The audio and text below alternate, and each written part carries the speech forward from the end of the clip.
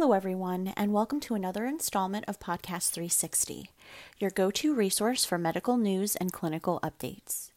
I'm your moderator, Amanda Balby with Consultant 360 Specialty Network. Endothelial injury may provoke emphysema, but molecular pathways of disease development require further discernment.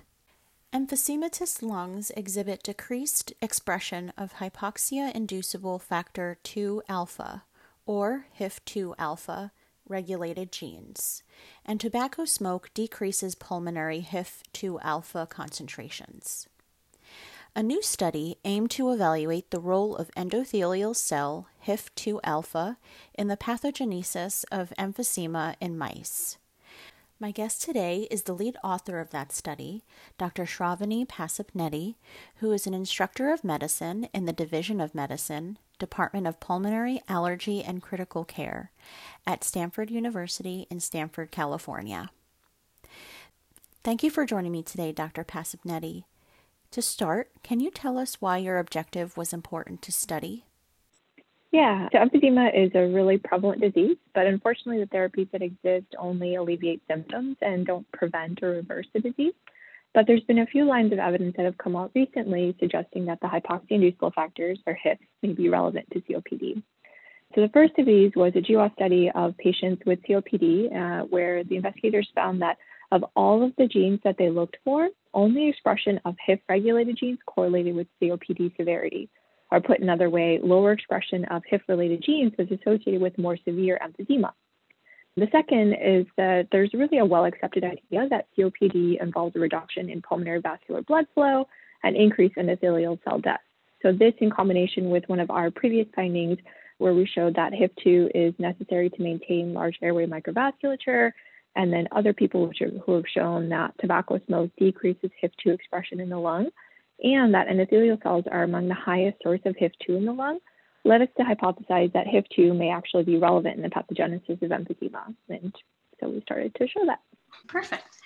And then you and your colleagues evaluated the lungs of mice after they were exposed to SU5416, a VEGFR2 inhibitor, in order to induce emphysema.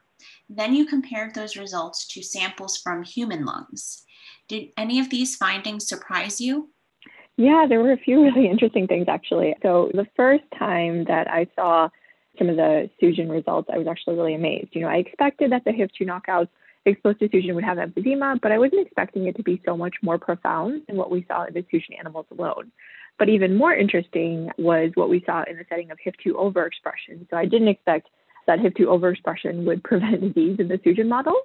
And this is really exciting because it could have real implications for patient care. So the PHD inhibitors, which results in HIF1 and HIF2 expression constitutively, already exist and are in the market and being studied as treatment options for management of CKD-related anemia. And so given that these drugs already exist and what we found, it shows that there might be clear therapeutic potential for some of the things that we're seeing. The other thing that was really surprising to me was in our human studies or in the human samples. And what we saw was that not only were there fewer endothelial cells in the COPD samples, but of those endothelial cells that remained, so specifically in the patients with advanced COPD, those cells had even less HIF2, suggesting that HIF2 is actually one of the key drivers responsible for the pathology and not just a reduction in endothelial cell number. That's interesting. How do these findings add to the existing body of literature? So I think there's a few key points to take away from our work. And the first is really that HIF2 is central, I think, to the pathogenesis of emphysema. Previous studies have shown that tobacco smoke leads to a reduction in HIF2, and it's well accepted that tobacco is one of the most important risk factors for emphysema. And our genetic model shows that this induced loss of endothelial HIF2 alpha, as you can get from tobacco smoke exposure, results in emphysema. And so our genetic model is very clearly clinically relevant. Another interesting thing we found was that HIF2 deletion results in a reduction of endothelial cells and parasites. And the parasite finding is actually really interesting because we know that parasites are important in maintaining alveolar health. And so this suggests, or at least helps us think about one of the mechanisms that might be necessary or that might be responsible for the observed emphysema phenotype. And then the last thing we showed was that HIF2 overexpression is able to overcome the VEGF antagonism that you see from SU5416 or Sugen, suggesting that modulating HIF2 can prevent disease. And so these Sugen HIF2 studies are actually especially interesting because there's a lot of interest in Sugen and HIFs, especially in the world of pulmonary hypertension. So we know that Sugen in combination with chronic hypoxia results in pulmonary hypertension. And there's a fair amount of evidence that suggests that decreased HIF2 is protective in hypoxia-induced pH. And as a result of that, there's actually medications that are being studied to decrease HIF and possibly used as therapies for pH. But given our findings, I think it suggests that any therapies that we use to inhibit HIF should really be really carefully studied to monitor for any obstructive lung disease, as what we saw in our study. Perfect. How might these findings help improve care for patients with emphysema or those who are at high risk for emphysema? So we know that endothelial HIF2 is an endogenous factor that prevents the development of emphysema. And our findings are also supported by the fact that our model results in an emphysema phenotype that's similar to aging-associated COPD, where the phenotype is predominantly in the alveolar region rather than bronchial inflammation. And since we know that tobacco smoke also results in damage to endothelial cells and a reduction in HIF2, it strongly supports the idea that HIF2 could be a key potential target for interventions to protect at-risk patients. Perfect. In your opinion, how do you hope your findings impact the future of patient care?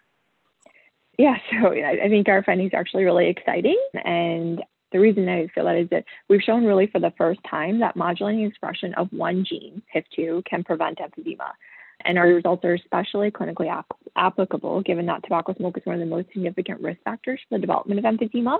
And we know that tobacco smoke exposure results in decreased pulmonary HIF2. So given the shortage of curative options for people with COPD, I'm really hopeful that our studies will help lead to more definitive therapies for patients who are suffering from this chronic condition and don't really have other options for treatment. Perfect.